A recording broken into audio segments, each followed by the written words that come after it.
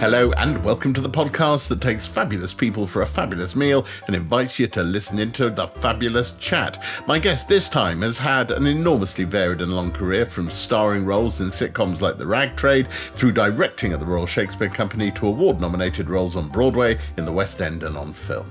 She won an Olivier Award for her performance in Cabaret, was nominated at the same awards 5 other times for her work in shows including Annie, Sweeney Todd and Sister Act, and has written a bunch of books including Ramblings of an Actress, The Two of Us, and now Old Rage. It's the wonderfully outspoken and ever-charming Sheila Hancock. I'd never seen these shows with these people showing their penises. I couldn't believe it. I was saying, this is really on television. It was so funny, and he was the same, and he loved it, you see. He thought, oh, it's lovely, it's wonderful. How exciting. What do you think of that one, darling?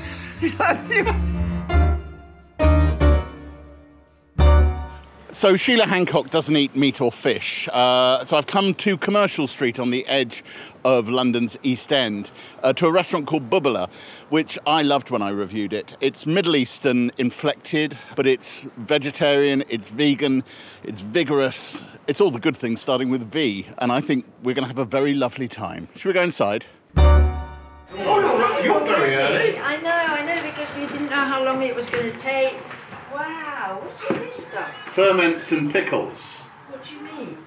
They're pickled kiwis. They're fermenting. Do you eat them like that? Well, they probably come out the brine and are then sprinkled on dishes. Really? In various different ways. How extraordinary! I've never seen anything like that. It looks like bits of bodies. Yeah, doesn't it? In a piece you wrote for Prospect magazine, you write a column for Prospect. I do. I mean, I'm not telling you that. You know that. You wrote about having a fall. Oh, yes. And I have always been fascinated by the point at which falling goes from active, falling over, to passive, a thing that happens. Firstly, what happened to you? It's an embarrassing story. Brilliant, tell it. Actually, it really is an embarrassing story. I was sitting on the side of my toilet with my feet in my bidet, shaving my legs, because the following day I was going to see my specialist who was going to be looking at my knees. So there. Well, that's very considerate of you. Well, just vain, really, because he's quite attractive. And then I thought, oh, I'll get out now. So I stood up in the bidet, put one soapy foot on the ground and went on my back. So there I was, sort of half naked, lying on the floor. And I had an Apple Watch, which is supposed to tell you that, you've fallen and they'll get emergency people. It didn't work. So I thought, I'll press it. And then I looked and my hand was hanging. Your hand was hanging? I mean, I discovered when I did this, because people were saying, oh, Sheila, you've had a fall. Oh. And I mean, I didn't. I literally fell over because I behaved like an absolute total prat, which anybody of any age could do. Do you know what I mean? But I've been fighting about it. I wrote that article and I've been fighting about it ever since, saying, do stop giving these terms that you're on the way out all the time when you pass a certain age. This is Lara, who is going to be serving us today. On the way up. Bye. So some pickles. Oh, there's some of the pickles. So you've got 3 different types of pickles here. So you've got soy pickled cucumber, lacto fermented carrots with black peppercorn and chili, and then pickled celery with curry leaf and coriander seed. Oh, exciting. And then you've got a laffa flatbread here as well. Lovely. Brilliant. Do you want to have a read? Any of that looks divine. I'll leave it to you. All right. Lara, you're on. Fabulous. I'm going to make some choices. Perfect. The hummus with burnt butter and pine nuts. Yep. The charred oyster mushrooms. The falafel. Definitely the confit potatoes. Yep. And the fried aubergine is fabulous. How's that look? Sounds fabulous. Yeah. Something to drink at all? Are you drinking? Or I won't. Hibiscus and cinnamon soda. That sounds lovely, yeah. One of those? And I'll have a rhubarb and rosemary soda. What a lovely place. I'm going to go back a bit first, because I'm fascinated by some of the people you worked with. And anybody who's listening to this who doesn't know the names I'm about to bring up, please go and look them up. So in 1966, you were in Entertaining Mr. Sloan on Broadway. Who were you in it with? Well, it was Lee Montague and naughty Dudley Sutton. Why was he so naughty? Oh, he misbehaved terribly. He was on the booze at that time. He became strictly AA later. and in fact a devoted member of AA and helped a lot of people. But at that time, he, with Joe Orton, the writer of Entertaining Mr. Sloane. They would disappear. We were supposed to be rehearsing, and the director was a man called Alan Schneider, a top New York director, and he said, "Where are they?" And they would be in some dive somewhere, and they'd have to be retrieved and brought back drooping. Did you have much interaction with Joe Orton? Oh, huge, yeah, I did. He was very cool. I mean, he was right at the height of his He powers. was out of control in New York. I mean, he found clubs that we didn't even know existed. I mean, God knows what he got. I'm saying, please look Joe Orton up, a gay man, living the time of his life in New York. Absolutely outrageous. And I used to tell him off, and then, funnily enough, not long before he was killed, he was in this sort of rather poxy flat. They'd put murals all over the wall, which was lovely. But I said, why don't you move? You can afford to. You've got a bit of money. For God's sake, stop living like this. So we had those sort of conversations, which I don't think many people did with Joe. I mean, we were the toast of New York, funnily enough. I mean, the review opened, it's etched on my soul. It was something about, throw this filth back in the Atlantic. And it was just, all of the major reviews were like that. But then the Greenwich Voice, which is a kind of alternative paper. The Village Voice down in Greenwich, yeah. Wrote a rave review. So then people like Tennessee Williams and all those people kept coming back to see the show over and over again. Tennessee Williams came to see. Did he come back and see you? Yeah, he did. You meet him? Yeah, How was I did. I do tend to try and collect one degree of separation stories. Yeah, well... So I'm sitting opposite a woman who met Tennessee Williams. That makes me very happy indeed. But I also went to the studio while I was there, the acting studio, and saw Lee Strasberg and all that lot. So we were part of the alternative world out there for a bit, and then I remember it was afterwards, and I lived in a square where Vanessa lived, and Vanessa Redgrave, and she came up to me and said, congratulations. I said, what for? And she said, well, you've been nominated for a Tony. They didn't even tell me. Do you know what I mean? The show was a huge shock to New York. It really was, because it's about a woman whose brother has an affair with a man, and so does she. And, it's utterly amoral in every way, but terrifically funny. I mean, I've never laughed so much at rehearsals as I did with that.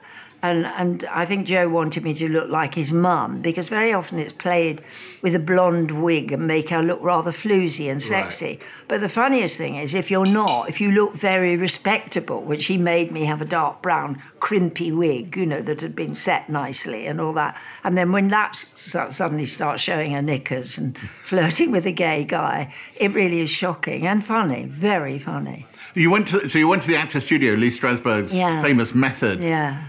I just sat and watched. Did you not participate? Oh, I couldn't have done. No, I was much too frightened. But there was a sort of balcony there, so you could sit and watch. And it was life-changing, actually, because in those days, the method hadn't really hit us. Explain what the method is to... Well, it's based on Stanislavski. It's a very truthful way of acting. For clarity, Marlon Brando was famously one of the students. And Marilyn Monroe. Marilyn Monroe, whom I worship. I love Marilyn Monroe.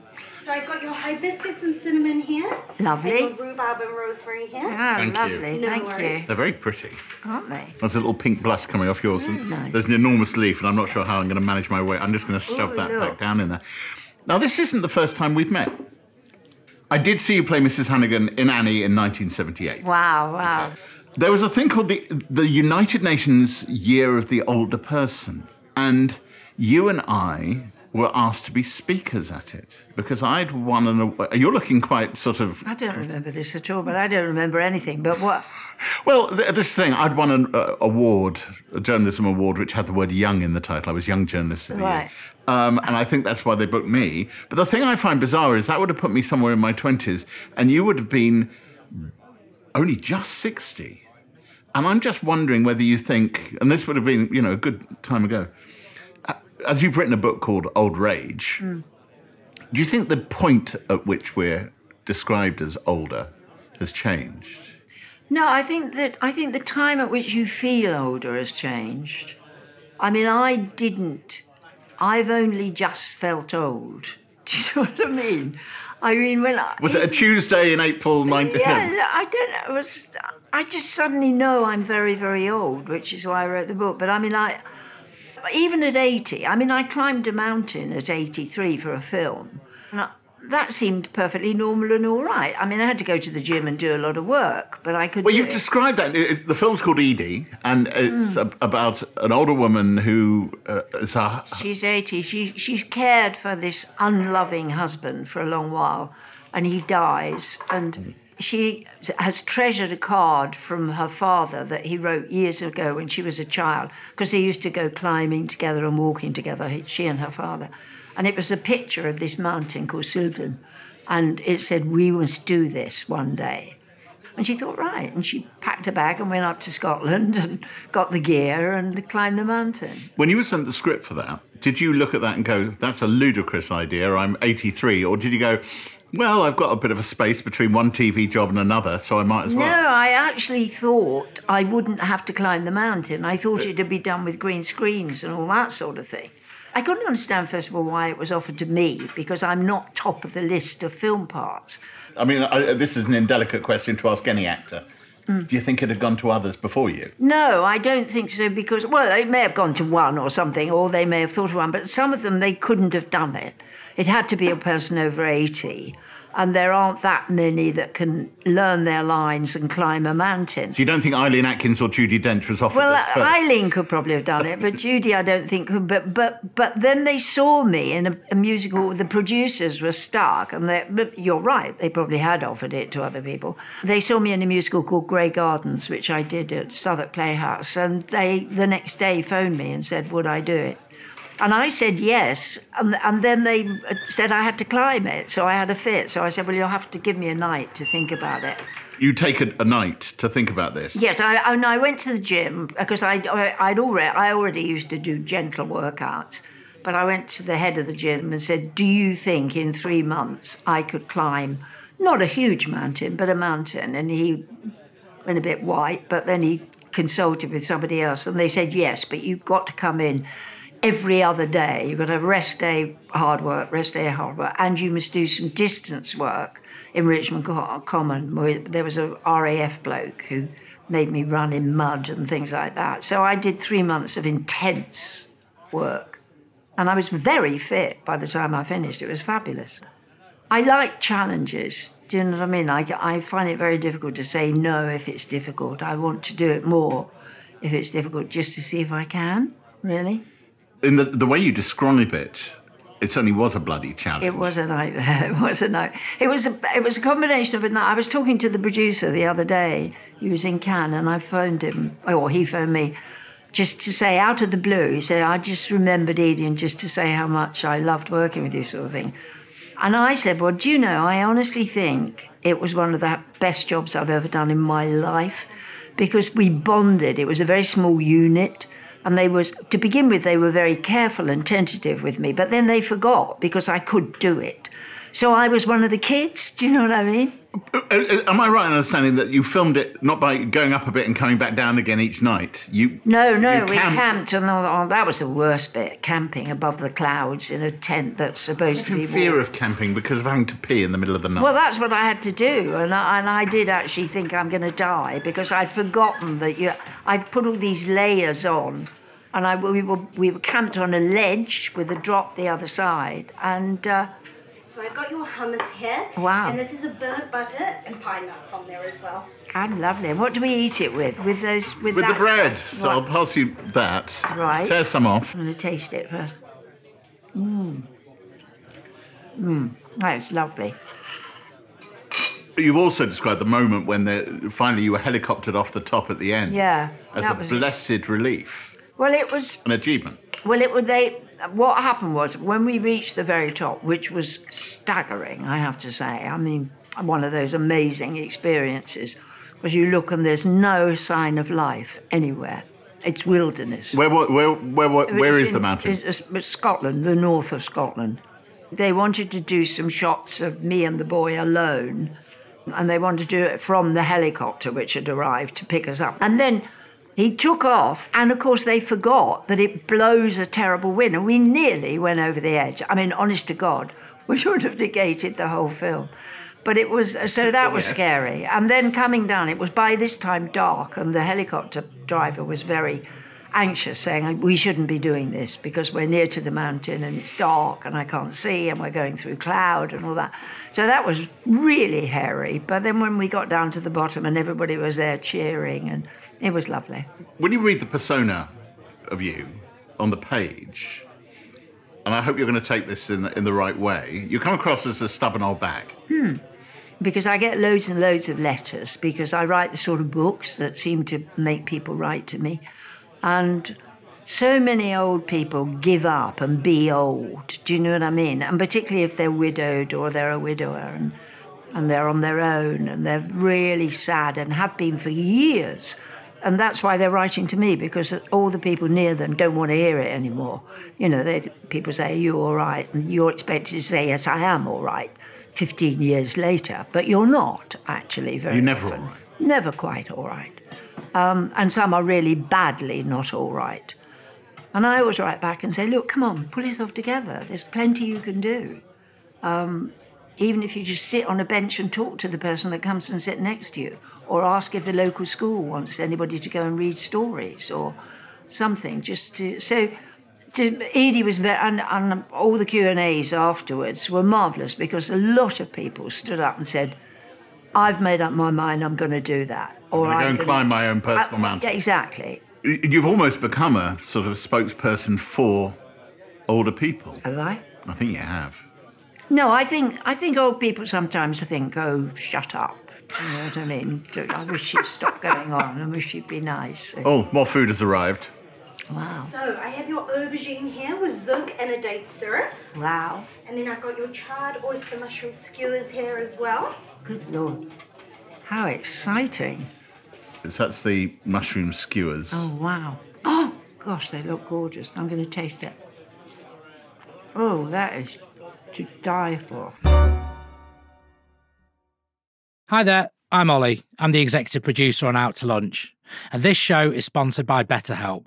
Imagine you had the time it takes to have lunch, gifted to you each day, an extra hour. What would you do with that time? For me personally, after listening to Out to Lunch in a swanky new restaurant, I'd love to spend more time actually sampling the food there myself. Now, a lot of us wish we had more time, but in reality, if something is really important, then we make it a priority. Therapy can help you find what matters to you, so you can do more of it. It can help you clear your head and take control of your life. If you're thinking of starting therapy, give BetterHelp a try. Just fill out a brief questionnaire to get matched with a registered therapist and switch therapists at any time for no additional charge. Plus, it's entirely online to save those precious minutes.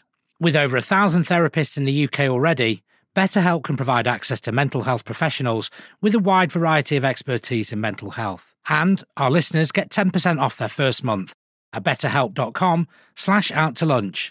That's betterhelp.com/outtolunch. There's a lot happening these days, but I have just the thing to get you up to speed on what matters without taking too much of your time. The 7 from the Washington Post is a podcast that gives you the 7 most important and interesting stories, and we always try to save room for something fun. You get it all in about 7 minutes or less. I'm Hannah Jewell. I'll get you caught up with the 7 every weekday. So follow the 7 right now.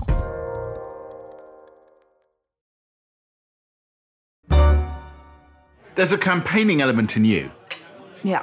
And you indicate in Old Rage, which is a great name for a book, that you sat down to write a sort of diary and it became something else? Bloomsbury asked me to write another book, because mine have usually done quite well. And I said... Oh, you've had a couple of bestsellers, so let's... And one of them won the Book of the Year in the National Book Award, so let's not understate it. And so I thought, well, there is something to be said about getting old and your attitude to life and all that. At that time, it was fairly benign, my attitude to life. I thought I was becoming quite nicely old. And then Brexit happened, and I was out of my mind, angry and upset about it. It was against everything I believe in. Do you think that was formed by your experiences of the Second World War? Yeah, it definitely was. And it made me so angry. And I went on telly the night before, and I didn't know what I was going to say. What had you been asked on to do? Well, it was a debate. Everybody kept getting up and talking about how we were going to be financially better off if we can make our own laws and bullshit. And I just suddenly found myself saying, look, during the war, I was bombed on and my friends were killed.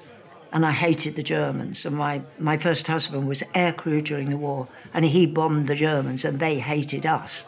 And then we dropped 2 atom bombs. People forget that. We dropped 2 atom bombs on Japan. They hated us. And there was hatred everywhere. And then suddenly, backed by Churchill, there was this idea of a united Europe, which to me seemed to start. You know, a united world will be better, and it's something we've got to come to, or we can't solve any of the problems that we've got. And I was so thrilled. And we needed them at that time. We were the sick man of Europe. We were really glad to join a very thriving Europe.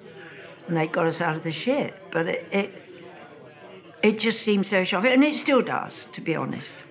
You suggested that you felt the tone you gave wasn't necessarily right during that debate.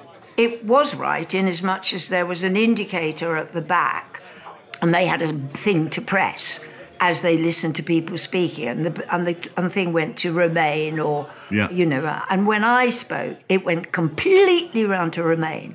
So everybody came up to me, and including Delia Smith came up to me afterwards and said, well done, fantastic. And then there was David Cameron sent out a message on Twitter saying, before you vote, watch this clip of Sheila Hancock. And you think, why didn't they all talk about this? I never heard any discussion of the kind of basic ethical reason for us being together. It was so silly, as politics generally is now. Look at what's happening today. And then I came up with the idea, I do keep a basic diary, not a detailed diary. And I thought, well, just say as it happened. More things are coming in. Oh, wow. So here I have your potato latkes with the garlic tum and a leopard chili. And then I've got your falafel with tahini and amber. This is lovely. The roasted aubergine. It's almost caramelised, isn't it? Absolutely beautiful. What's the stuff on top? Zug and date syrup. Lovely. So it's a sort of spice mix, and it is fantastic. How clever. It has to be said, in the book, you do say that you are planning to destroy all your diaries because you don't want your daughters to read them and what you've said about them. Yeah. Do you know how you're going to do this? I just burned them. I had a bonfire in the field and tore them up. And it tore the insides out. When I tried to do it with John, when I was leaving him on one of the many occasions when I did, and I tried to throw them in the log fire and they just fizzled. So you attempted to burn your diaries when leaving John Thor, your Yes, it was your one husband. of those. My life with you is over, and I'm starting afresh. Well, I'm having a proper life, so it was all that. Was it quite purging? I do often advise people, if you've got something horrible on your mind, to write it out, and then, if necessary, burn it, and that can be very helpful, I think. It's quite good to just write it down, and very often then you think, oh, this is silly. This is daft. Can I tell you, I'm going to point at the latkes. Oh, right. Because they are fantastic. You dip them in that? You can dip them in that. They're confit potatoes, and they are absolutely extraordinary. Lovely. One of the relationships which slightly surprised me is you're big friends with Giles Brandreth. You've done Gogglebox with him and Great Canal Journeys on Channel 4. Still available on all 4. Oh, good. I think you took over from Prunella Scales and Timothy West, didn't you, on that? Yeah, we did. Giles was, he's literally a Conservative. He was an MP, a minister. He was first Secretary of the Treasury. He was a whip. And all of those things. Were you surprised when you met him that? Yes, I was. How was it put together? We used to meet on Just a Minute occasionally, a radio show. And we always sort of had fun on the show. Which you've done since 1967? Since the beginning, yeah. I was on the first show. What, literally the 50 first show? odd years, yeah. Wow. So the fans tell me that. I didn't even realise it, but apparently I was. So just a minute. Look, Nicholas Parsons was the presenter in 1967. Yeah. He and I were the only survivors from the early team like that. And I always found him amusing. He's got an answer to everything, Giles. He is incredibly knowledgeable, and I do love that. I love wise people. I love clever people. I love people that if I ask them, they can give me an answer. And he knows everybody. And he's deeply funny. I mean, we've laughed so much. We don't much talk about politics. Giles skirts round it. Every now and then something comes up and I try to confront him.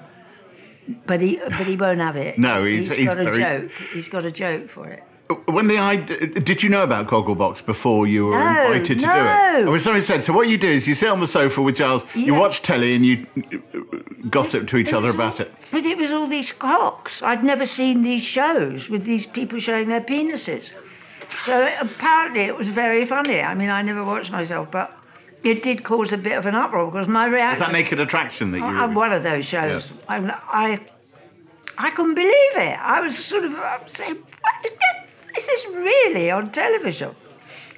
It was so funny. And he was the same. And he loved it, you see. He thought, it's lovely. It's wonderful.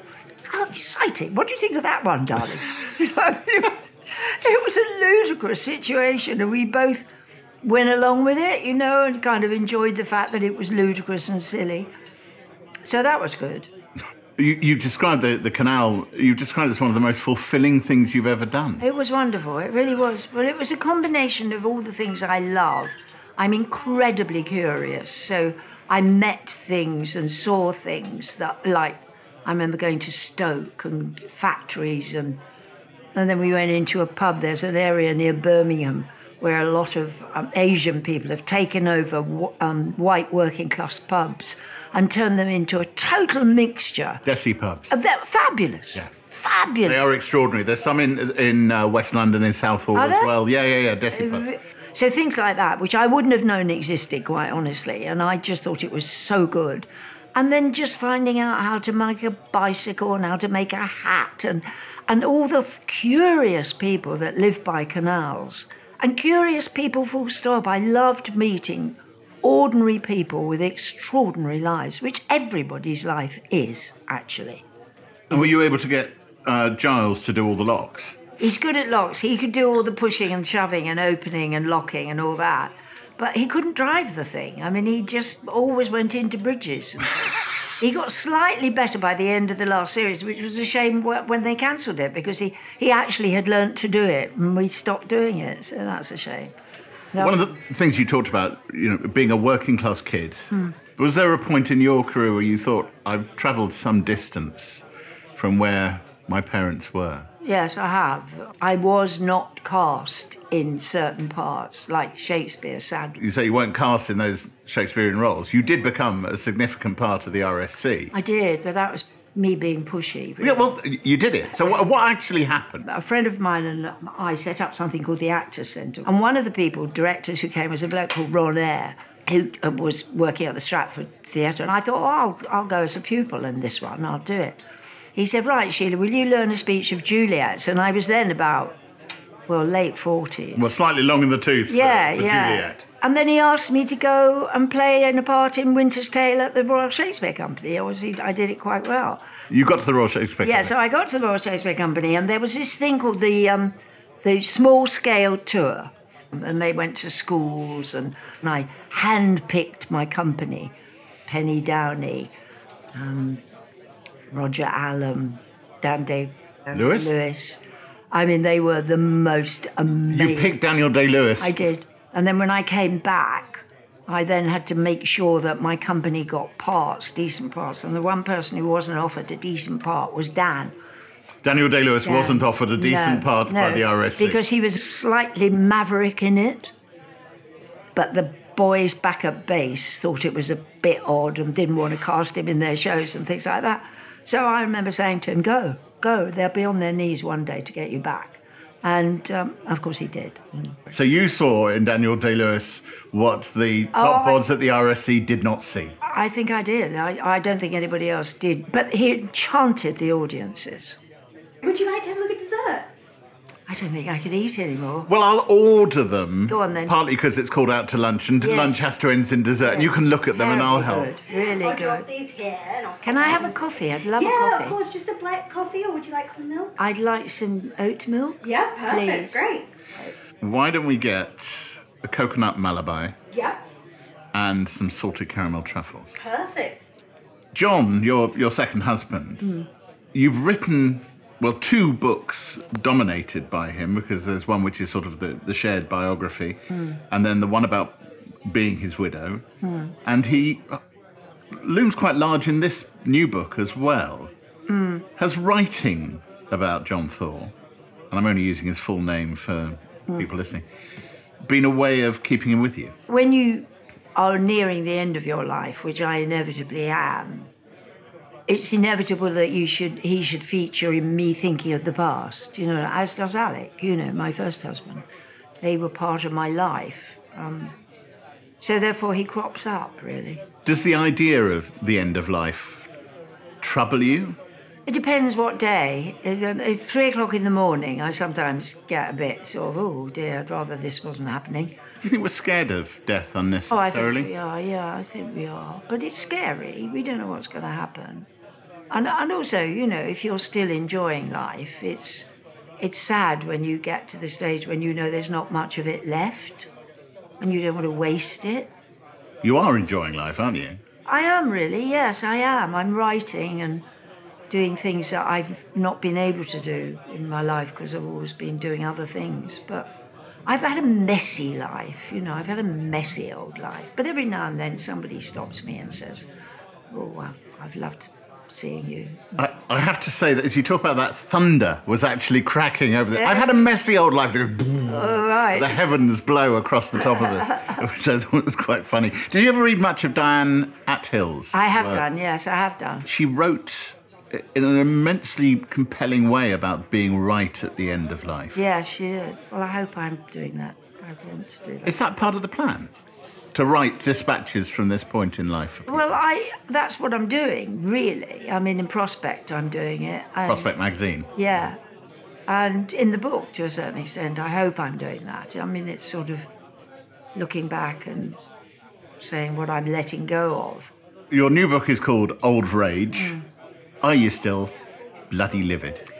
If you'd interviewed me yesterday, I'd have been all right. But then I saw those pictures of Boris Johnson with the glasses, and I get really enraged. You are Dylan Thomas's character, aren't you? The rage, and the dying of the light. Yeah. I am, but on the other hand, I'm also trying to see what could come out of this. Well, look, I'm going to keep my fingers crossed that something good does come out of everything. Yeah. The desserts have arrived. Lovely. Have a salted caramel. You got your coffee. Those, yeah. All that remains for me to say is, Sheila Hancock, thank you very much for letting me take you out to lunch. That's lovely. A mouthful. Yeah, well, that's the way it should be. It should always be with a mouthful. Delicious. It just proves how fabulous vegan food can be, doesn't it? It does indeed, even allowing for the little outbreaks of dairy that may have happened along the way. Yeah. But we won't tell anyone.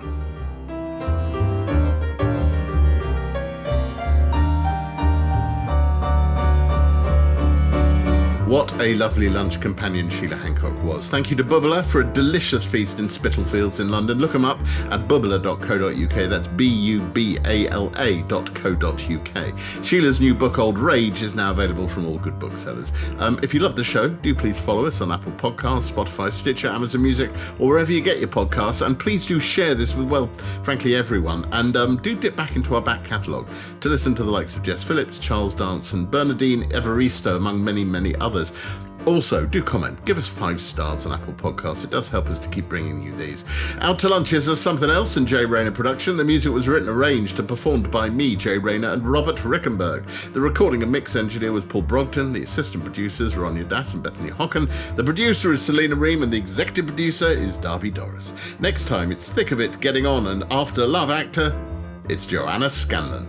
Because it's not just filth, is it? It's clever filth and interesting filth. Not all relatable, but it's... Oh, look, we've all come across a soldier masturbating in a tree.